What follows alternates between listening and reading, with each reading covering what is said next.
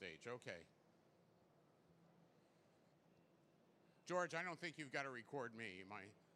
I've got a face for radio, so I'm not sure that's Hey, important. Carl, do you think they can hear us out there? I'm not sure. I normally talk very loudly, but I've been noticing that the sound really doesn't carry past the glass. I'm very impressed. So we can't go, let's get ready to Modex!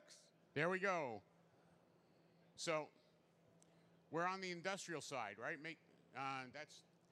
That's Mobeen slides. So we're there on that. But today's the industrial day. So we're going to be talking about how IoT can improve industrial situations, what we can do here, and we're going to have a longer talk about that at 11:30. So what did we learn yesterday?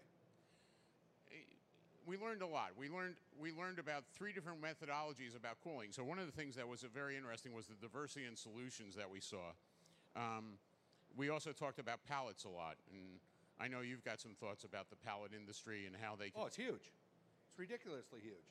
And it's costly. And you know, as a circular industry, you know, utilizing finite resources, it's something that very easily can be impacted from IoT, where a lot of people haven't really thought about that or built the infrastructure up to deal with this yet. Yep, and it's not only pallets, but how about containers? Containers as well, sure. You know, I think somebody once said that the only things you're going to track are people, pets, and packages. But you know, from a package standpoint, you know, that's nice doing a barcode scan. But what about the package on the way to where it's at? What about the shipping container? What about the quality of the contents on the way? Right? I mean, there's so many different aspects there. Right. The other thing we learned is that you and I have to change our terminology on when it comes to data. That relevant data is a nice term, but actionable data is what... I actually am going to completely disagree with that. Okay. It has to be relevant to be actionable. So that's a redundant term. Okay. Whoever said that, can you tell me who said that? We will educate them. Six River... Wrong. Okay, so ignoring the attack on the Irish right there, let's see, what else did we learn? You want to talk about Rommel's session? Yeah, the morning was great because it shared with people some of the 7 or 8 ways that people need to start this whole thing that we call IoT. Quite frankly, I hate the term IoT. We're in the IoT theater talking about something that doesn't exist. IoT is not a thing. It's the correct application of technology. Right. And this is like the perfect venue to prove your point there, because there's probably IoT all over the place, except for the fact that they don't know the benefits of connectivity yet as much as they should. You know, and that's something that's, you know, I see drone guys right outside here. I see some robotics guys right outside our door. We were in the elevator with some robotics guys earlier this morning that really, they nodded their head when we talked about IoT, but then they said, well, how do we connect our stuff? When we get into a factory, they don't want us on their Wi-Fi networks. How do we handle that? And don't know what the business plans, business models, pricing, any of that looks like. Right. And the ability to separately segment, the fact that there are load balance issues with Wi-Fi, this kind of naturally lets itself to private LTE or just plain LTE, or for that matter, LoRa. I hate Wi-Fi, right? I mean, I didn't have to climb a cell tower this morning to make text a message or make a phone call. But how many times do I have to reset my Wi-Fi router at home? I mean, it's like the VCRs of the 70s and 80s, right? Yeah, they're always blinking 2400. I'm the wrong guy to talk about that, because with this new service I have, when things freeze, everything freezes. I get freeze frame on the TV. I get, nothing works. So let's see. We don't want to talk about the relevant data side of the equation, because that was the next one when we talked. We talked about security, and my general thought, as you know, is that we keep getting complained to about security when it's not necessarily our problem for, credit cards and that kind of stuff. Although we did have the conversation about 2 places, like I believe it was a fish tank and a thermometer, where credit cards got found going through those two. Well, first of all, security is as nebulous as IoT is. Is it security of data in motion, data at rest, the hardware applications? Is it the endpoint devices that people are utilizing to look at the data? I mean, you don't solve stupid by adding a security layer inside the network when you got somebody outside the network that's still got a sticky note on their monitor with their password on it, right? I mean, Yep. That doesn't fix stupid. Exactly. And that's like IoT. You know, everybody's talking about IoT and everybody's doing IoT, but you know, you can't spell idiot without IoT either, right? That's I noticed that. I noticed that a lot. So what do we got? So what do we got on the schedule today? What do we got on the schedule today? we- You know, I don't know. That's up to you. It's up to me. You created the schedule. So Mobeen's going to give us some insight on how to manage the focus on mitigating risk. You mean everybody is going to be singing the blues today? Everybody? Yeah. I can't believe they got blues as a domain. That is a great domain. So no, we're gonna be seeing the blues. We're gonna talk a lot about how we think industrial is going to take advantage with you and Steve Brummer over there. Steve, wave to the crowd. And we're also going to have a conversation about how to take advantage of technology over with our pals. Jesus, how come Access? It's a simple name. And then from there, we've got conversations with Jason, right? Steve, you're going to do a fireside with Jason, and then we're going to have something very special from you and Tom Nelson. Yeah. So we've got that going on, and and then Fred Jens and I are going to be talking about mitigating risk as well. So a lot of this is all about industrial and how to make sure that production stays up. That's really what the day's about. Great. So with that said, why don't we get Mobeen up here? Come on up, and Mobeen. Todd. Gentlemen. Here, How take are that. Thank you. Sure.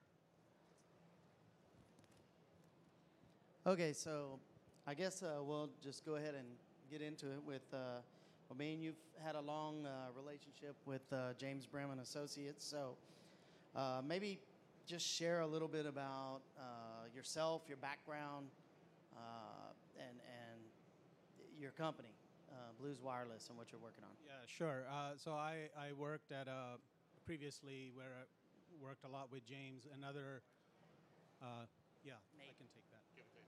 Thank you. Another small company with a blue logo called AT&T for a few years, and that's where we worked a lot on IoT and IoT in different sectors and verticals and use cases, and recently left to run this startup called Blues Wireless around enabling IoT in a lot of the industrial and commercial products. Very much some of the companies probably represented here. I just walked in this morning, so I'll have a walk around later today. Oh, perfect. And so you have a business partner that's a lot of experience developing products. Ray Ozzie, can you tell us a little bit about him and his background and kind of how you two teamed up on this? How did you get the idea to? Yeah, so Ray is amazing. Ray was the original founder of what we use as spreadsheets today, VisiCalc, and was Lotus Notes. So he's a software pioneer. Worked many years in Microsoft as well. I ran into him at AT&T. He sits on the advisory for AT&T, and we talked a lot about IoT from an industrial and commercial developer's perspective. He's a software engineer, so he brings the knowledge of what it takes from a software perspective to enable IoT. And so that's where the conversations hatched and eventually led to the creation of this company. Perfect. And so Blues Wireless, note card. Can you tell us a little bit about that, the product itself, and kind of what differentiates it? What makes it different? So there's sort of 5 pillars to the note card. It's basically I should actually take it out. It's a 30 millimeter by 30 millimeter chipset. Basically, that's what it is. The 5 pillars are connectivity. So it comes bundled with cellular IoT out of the box. It comes with a secure element, so it's highly, highly secure, which a lot of the folks here care about. It is ready with power management, which if you have an unconnected asset, you want long battery life, 5 years, 7 years, 10 years. It comes with a modem inside of it and network services. I think I said that. And it comes as a certified device.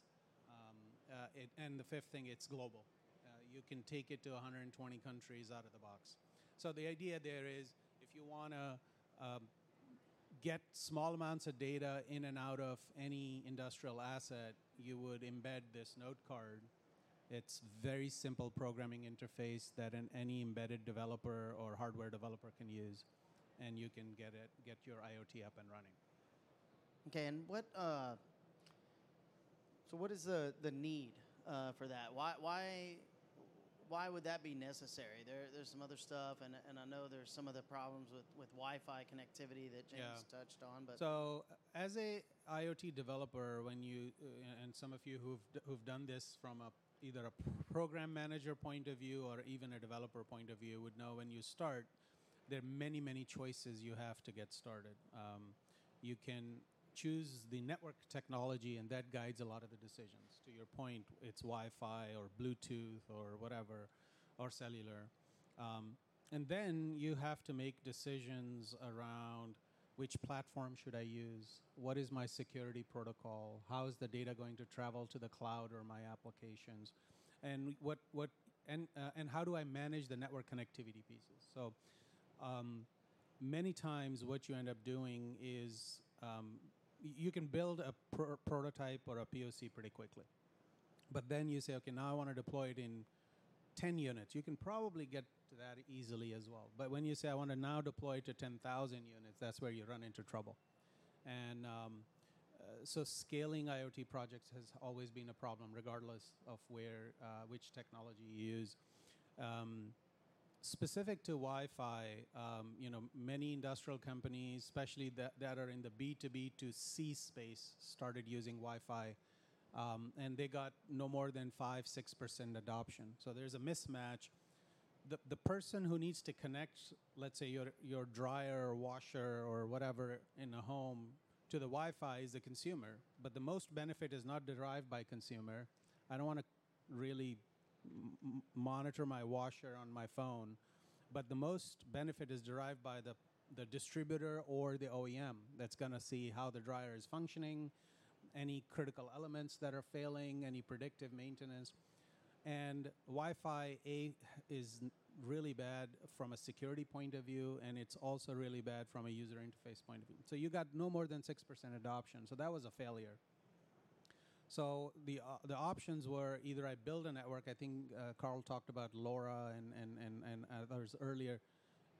That requires you to build a network, and it's okay if you have a contained field. So if you are doing a farm, and you have a contained field, and you want to just deploy a small network, 2 nodes, and run it on that farm.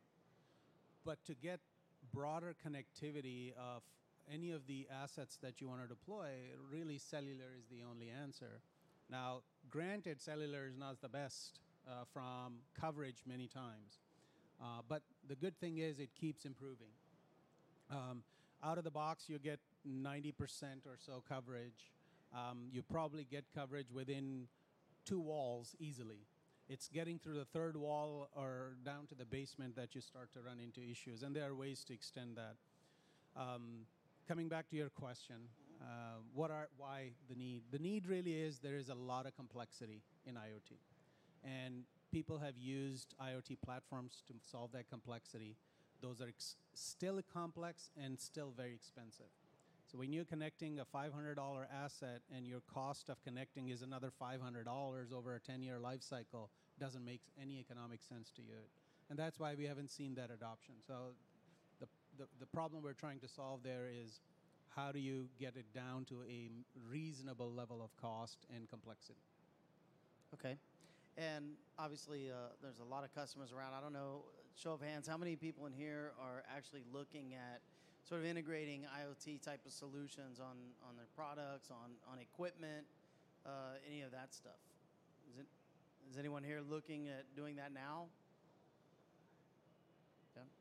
So I guess so the one of the questions then I would have is, what is your target customer? Who are the people that really benefit from this type of product?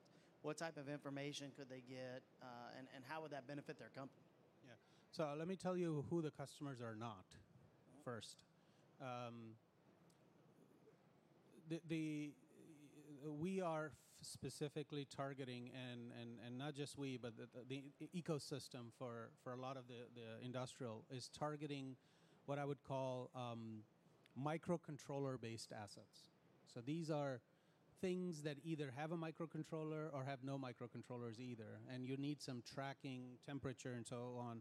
Yesterday, I talked to a company that has about this cube-size tank that transfers vaccines to 120 countries around the world, and these are animal vaccines for farming. So they have to deliver it in 120 countries. And all they need to know is where is it and what's the temperature. 2 pieces of information. And they have a small microcontroller inside that thing, and a cooling system, and that's it. And they're looking for simple electronics to connect to that to track temperature and location. So that's the kind of customer. So a lot of it is commercial equipment, industrial equipment, could be fixed or mobile. We talk about commercial refrigerators and so on. Those things are typically fixed. So those are the type of customers that make a lot of sense. When you're building for high data rates, which big processors, Linux processors, and RTOS operating systems and things like that, you can build a custom application just the way you would build application in the cloud. But when you're building with microcontrollers, you don't have the same stack. And so that's where people need help. So our customers are people who need help building microcontroller-based assets. Okay. And a lot of the product is based around, the low power networks, low power LTE, NB IoT. There's some other stuff. Can you tell us a little bit about the low power network itself? Kind of what advantages they have? Security, I know, is a big deal. So there's a big difference between security with Wi-Fi and security with cellular. So maybe just a little bit about that and sort of what advantages that the low power networks bring in terms of maybe cost advantages, other advantages. So now I have to put the hat off on my previous employer for a second. Again, as I was saying earlier, when you look at all the different connectivity options, cellular is really one of the top choices for a variety of reasons. One is it's being built as a service with a certain amount of rigor and reliability. It's in licensed spectrum because we're talking about billions of these assets. So you're not going to use unlicensed frequencies. It's going to be licensed frequencies. They're going to network manage it. So it's carrier-based solution. Number 2, security. These assets cannot be on the internet. They cannot be hackable. And so having cellular, where the network the providers themselves are managing the security, and it doesn't go on an open port on the port 80 on the internet, allows it to be more secure. Global. Today with the NB-IoT and Cat-M, each network provider around the world is building their own strategies, but now they're starting to do inter-network roaming. Similar to, if you remember a decade or so ago, you could do SMS messaging in a network, but it wouldn't transfers the network, right? So same way, IoT, those networks providers are now coming together to do global roaming. So you can build a product in Thailand, ship it in Germany, deploy in Tunisia, and if the network operators are roaming amongst each other, you can use them. So many advantages to using low-power wide area networks provided by carriers. Okay. And one of the things James and I were discussing this morning, you know, in a lot of the solutions now, you have, whether it's, you know, Wi-Fi or other cellular, you may have one company that actually manufactures the product. You may have another company that supplies sort of the IoT connectivity. Then you've got the carrier that supplies the network. And, you know, at the end of the day, something goes wrong, which something always seems to go wrong. It can, for a customer, it can turn into everyone Yep. pointing at everyone. So maybe tell us with your solution. I know it's a little bit sort of a one-stop shop and a single choke point. So what are the advantages of having a setup that way? Yeah, as a customer? if you're talking about Blues Wireless, my company, we are not a solutions provider. We are a component provider. So what we do is we work with solution integrators, systems integrators. If a customer has one that they work with, typically they do, we work with them. If they don't have one, we have a set of partners that we can bring forward. And they would be, you're absolutely right, they would be sort of the first point of contact, and then they do the triage behind. But we are not a end-to-end solutions provider. Okay. And so looking at it, and you talked a little bit about it a second ago in terms of the sheer numbers, but what is right now sort of the addressable market? You know, we're looking at tens of millions, hundreds of millions. Yeah, depends on who you talk to, right? Industrial, internet, and IoT in the commercial space is tremendous. It's in the billions. I'll give you example of one small sliver of a market. Think about the refrigeration market, commercial refrigeration market. Okay, it's a $38 billion industry globally. $38 billion. There's about 7 segments, from little fridges that are sitting in 7-Eleven or a Marriott Courtyard at the bottom, to large refrigerated containers that go on ships. So all the refrigerated market. They ship anywhere from 15 to 20 million brand new units in the market. They have over I would say 150 to 200 million units out in the field today, active. So just that one small sliver of the market is, hundreds of millions in retrofit and tens of millions in new devices. Each one of them have a need to measure 3 things. What is the temperature inside my refrigerator? Is it in compliance or not? What's the vibration level? Because remember, there's a condenser and a fan. If the vibration goes above a certain level, they know something's going wrong. So that's the easiest way to do predictive maintenance on those things. And then what's the level of the refrigerant? Those are 3 things they need to do either warranty management, proactive maintenance and repair, or charge for additional services. I've talked to about 6 companies in that space in the last 3 months, and every single one of them is looking for the right solution. So the market is tremendously large. I think there are obstacles as an industry that we need to solve so that it's economically viable for these companies and technically viable for these companies to do. Okay. And with that, a lot of what we came was managing and mitigating the risk in manufacturing. I guess you had some slides that were set up. No, I think this was a better conversation, so thank you for that, Todd. But I would open it up to folks here and see if anybody has any question about either IoT in general, IoT and 5G, or any of the products you're trying to enable, or manufacturing and supply chain in IoT. Just maybe we have a few minutes left, so be good to just ask questions. If you don't ask questions, I will ask questions. Mobeen, Yes, sir. you said something about cellular being obviously where you want to go based on your unbelievable background. But LoRa in a factory scenario, low power wide area, besides unlicensed scenarios, do you have an opinion about that? Question 1. Question 2 is, not having a complete solution yourself, does that mean you have open API integration for any platform provider that's out there to be able to connect to the device? Yeah, good questions. Yeah, so let me answer Every the once in a second one while first. I have one. Let me answer the second one first. Yes, there's open APIs. If I always look at the IoT solution as sort of a 5-layer stack. And, it's the asset, it's the network, it's the cloud, it's the application, and it's the insights. We are in the middle 3 layers, if you will. And when I say cloud, it's cloud/platform. We provide the network services and the access to the devices at the bottom end and access to the cloud on the other end. And yes, there's easy to write.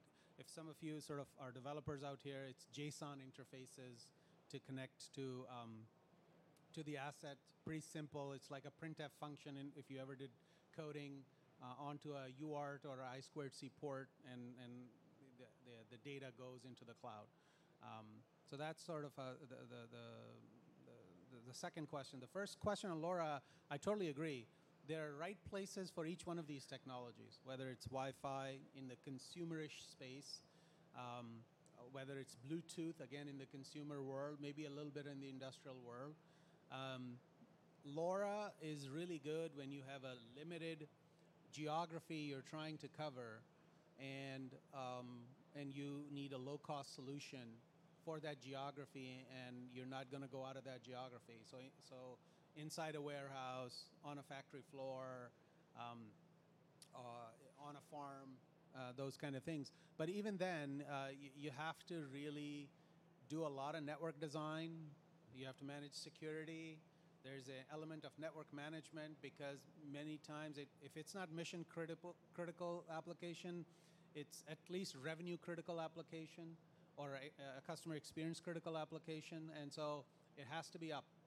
And so either you work with somebody who's going to provide those network services, or you train yourself to go do that.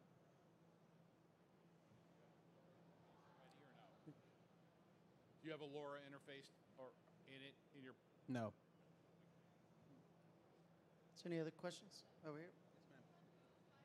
Bill? The 5 layers, okay, that's just mine. It's not industry standard, so with the caveat. So it's the asset, it's the network and network services, cloud and platform, application, and insights. And there's a question behind you, Bill. We do deploy what was going to be IoT, but now it turned into full Windows because of their security, maybe paranoia. So, like, we can't mention the word cloud to them. They don't like that word. But can a 3G, because this is for a customer that everything is on an enterprise level in a shipyard. But so, can we use a 3G or one of these cellular networks in a very secure way and not do it on the cloud for their mobile? Yeah, your choice of networks is somewhat independent of whether it's an on-prem system or a cloud system. You can use it. But security is not a one-element thing, right? You know this. It has to, the most vulnerable pieces is the asset itself. Is that asset both physically and electronically hackable or not? Are you opening up ports in that asset? But when I say physical, that's also important, because, for example, if you left a physical port open in whatever design you have, and you have a USB open port, for example, it's a physical security no-no, right? Versus leaving a port 80 open on the electronic interface. So both of those are important. But the actual, it is very difficult. There's nothing like impossible, but it's very difficult to hack into the big cellular provider networks. Those guys protect themselves with an army of people because they are attacked every day. But like the people use the fake cellular towers. that kind of a hack? No, there are many different ways. I don't want to get into that, but there's the places where a system can be hacked. The most vulnerable points are the asset themselves, and then where is the data going to? If you are taking this to a cloud, to your point, and you are taking it over a open internet connection, you are open to hacks. Yeah. You could put a tunnel, a VPN to their VPC. The data never goes over the internet, and you put in the right amount of guards around it. You can run those in cloud. The government runs in FedGov cloud. So I don't think it's a cloud versus non-cloud. It's really, is it a secure solution or not? You can still use cloud. Now there is a religious debate about it, where some people say, I'll never put my data in the cloud, and those people are getting less and less and less, and their voices are becoming lower and lower and lower. So it's the right security solution. It's not that it's on the cloud or not on the cloud, in my opinion.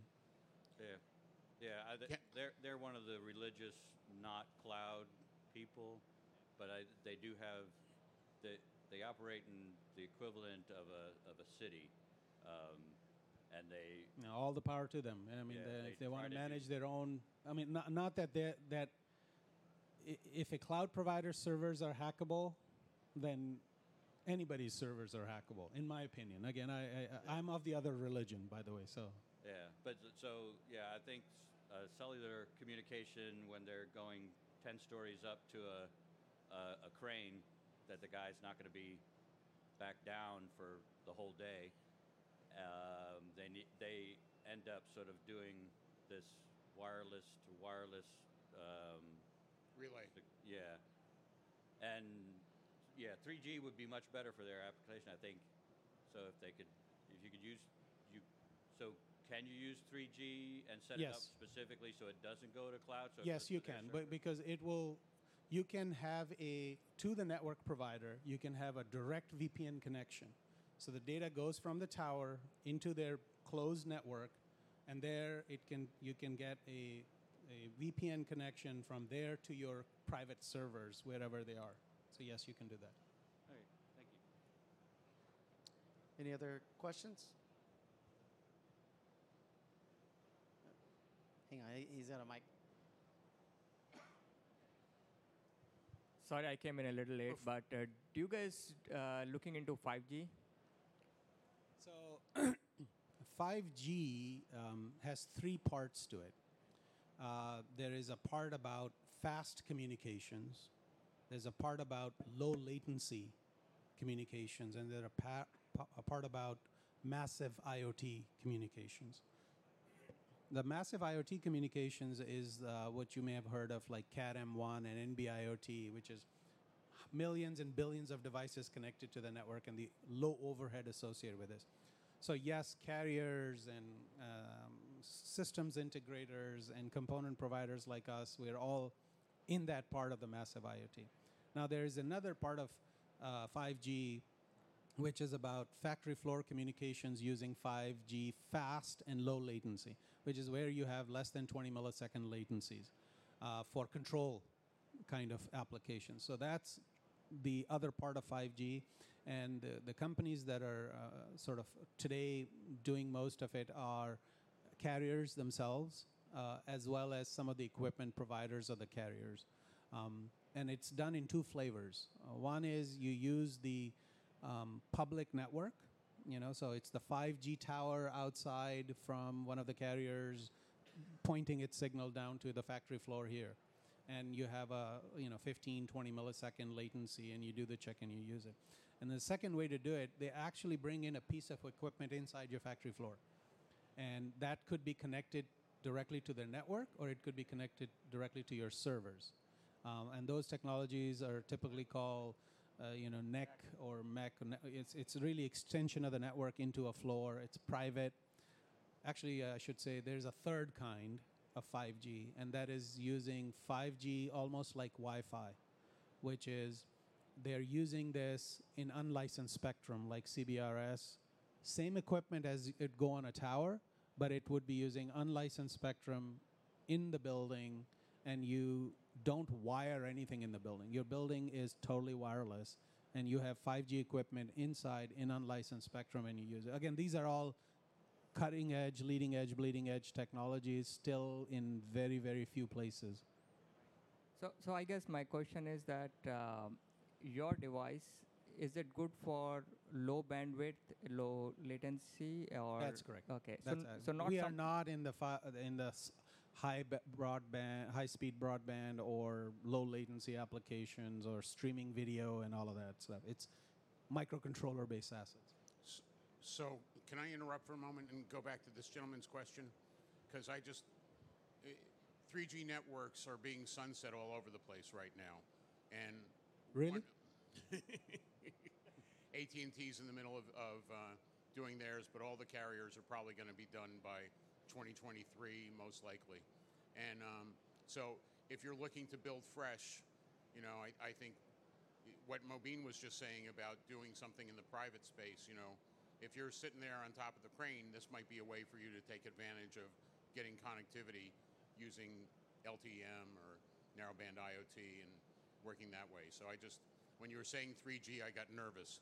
Oh, no, I didn't say 3G. I said No, he said 3G. Oh, yeah, 3G. Okay, yeah. Yeah, and it's whatever the technology is. You're absolutely right, Carl. Any other questions? I guess that's a wrap. No questions? No, I could ask questions, but so you were going to talk about mitigating risk a bit. Okay, you want to just Yeah,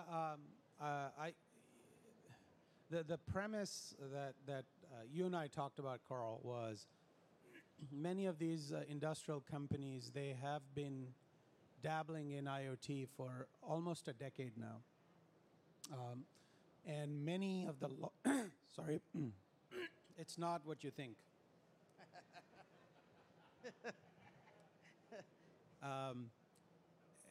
Many of the large industrial companies even started to put together these huge, expensive platforms to build it. It started with a two-letter company up in East Coast, and then into many, many others. And there are many that are still building those platforms. It's okay. We'll say GE. Okay. But we haven't seen, outside of automobiles, any scaled deployments of IoT. And there's a reason for that. And so when I say mitigating risk, it's really about what were the problems, and then figuring out how do we solve that problem. And it's not a one company problem, it's an ecosystem problem. We all are in our silos. I'm building the modems, you're building the software, you're building the platform, so on and so forth. But I think the timing is right with the investments in the low power wide area networks that the carriers are making, some of the enhancements in security infrastructure, and also the prices of some of the chipsets coming down, products like ours, Note Card, coming in and binding all these things together in an easy way. So I think we're sort of at that inflection point where we'll start to see some of these scale deployments of microcontroller-based assets beyond cars that will be in the millions. So that gets me into, and James and I have this discussion all the time about edge computing and where does it belong, right? And it seems like you're right there. And I keep asking the question, when do industrial controllers and PLCs basically become more edge focused and more autonomous than they are right now, right? Because they're pretty simple ways to manage things. So any thoughts about what you expect as a result of you deploying for the PLCs and industrial controllers? So I look at the world in maybe sort of binary. There's 8-bit microcontrollers or 16-bit microcontrollers, and then there is Linux computers. Things that are Linux computers can become what you talk about, which is they can actually do processing. They have real-time operating systems. You give it some data or have access to a stream of data and history of data, and they can make certain decisions or predictions. Microcontrollers don't do that. When I talk to companies that have microcontroller-based assets, they want a hexadecimal string to just get transmitted. That's all they really care about. They don't care about, edge processing or whatever. They just want everything to be sent to some central location, and they'll make the decision there. So I think you will start to see that world, those kind of two-world theories, if you will, start to become more and more prevalent. Having said that, there is a third.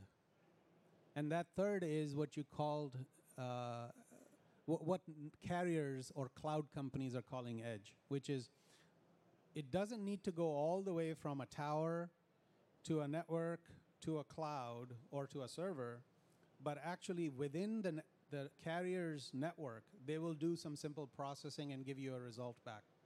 So they're bringing more of the compute power closer to you. So the edge is getting closer and closer to the asset. So I think we'll start to see some of those architectures come in as well. All right, I've got another question over here.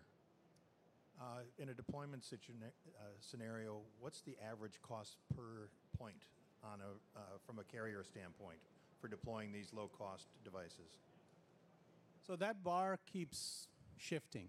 I don't have exact pricing, but if you are using Cat 1, you have a certain price that can transmit a lot more data, and their overhead is high. And let's say that's a couple of bucks per device per month, kind of average MSRP. But when you get into low power networks, LTE-M, NB-IoT, those fall significantly. And on average, carriers have a price erosion of about 10 to 15% a year. The price curve keeps falling. So I think I don't know where it is right now, but I would say it's in the less than a buck per device per month at this point. Thank you. Mobeen, we saw carrier pricing drop 48% for one carrier last year. You're talking about that stuff. 48% for the connectivity pricing, and it seems to be a race to zero. This is a supply chain and manufacturing show. The political environment. I don't think anybody's talked about the tariff issues. Also, what's going on right now with discussion? Are we going to see that flatten out? Are we going to see prices of modules go up because of supply chain demand? Every company that I've heard do a quarterly earnings call or provide quarterly guidance has mentioned coronavirus, whether or not it affects them or impacts them at all. So what do we, what are guys like you even a prepared tiny for? company like ours is getting affected. There is no doubt about that because, we have suppliers. The Note card, it's a tiny little thing, but it has 120 different parts. And they come from many different suppliers around the world. And there is some shelf inventory for sure. And if this is a shock of 12 weeks, probably nothing will happen or not a lot will happen. And it'll be okay. But if it's a longer term shock, then there are huge supply disruptions. So nobody's immune to that. Big companies here or the small companies like us. So when we're talking about bits, billions, and cents, right? Well, I don't know stuff. if there is a price elasticity. It's not like I can pay a few dollars more and get a resistor that I really, really, really need because nobody's manufacturing it or nobody. It's like yesterday when I was taking a flight, I forgot my hand sanitizer, and I went to every shop on 5 terminals at the airport, and I could have put a $100 bill. Maybe somebody would sell me on the street, but I can't buy a hand sanitizer at the airport right now. And so, what are you going to do?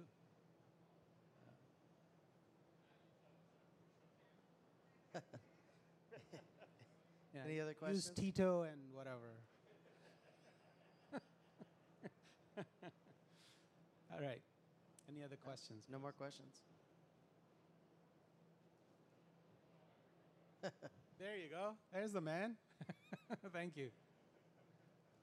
Okay, well, I guess no more questions. Thank you, Mobeen. Oh, we got one more. Not with my loud mouth. You've been doing this a long time, like several of us. Tell us where you see things in 5 years.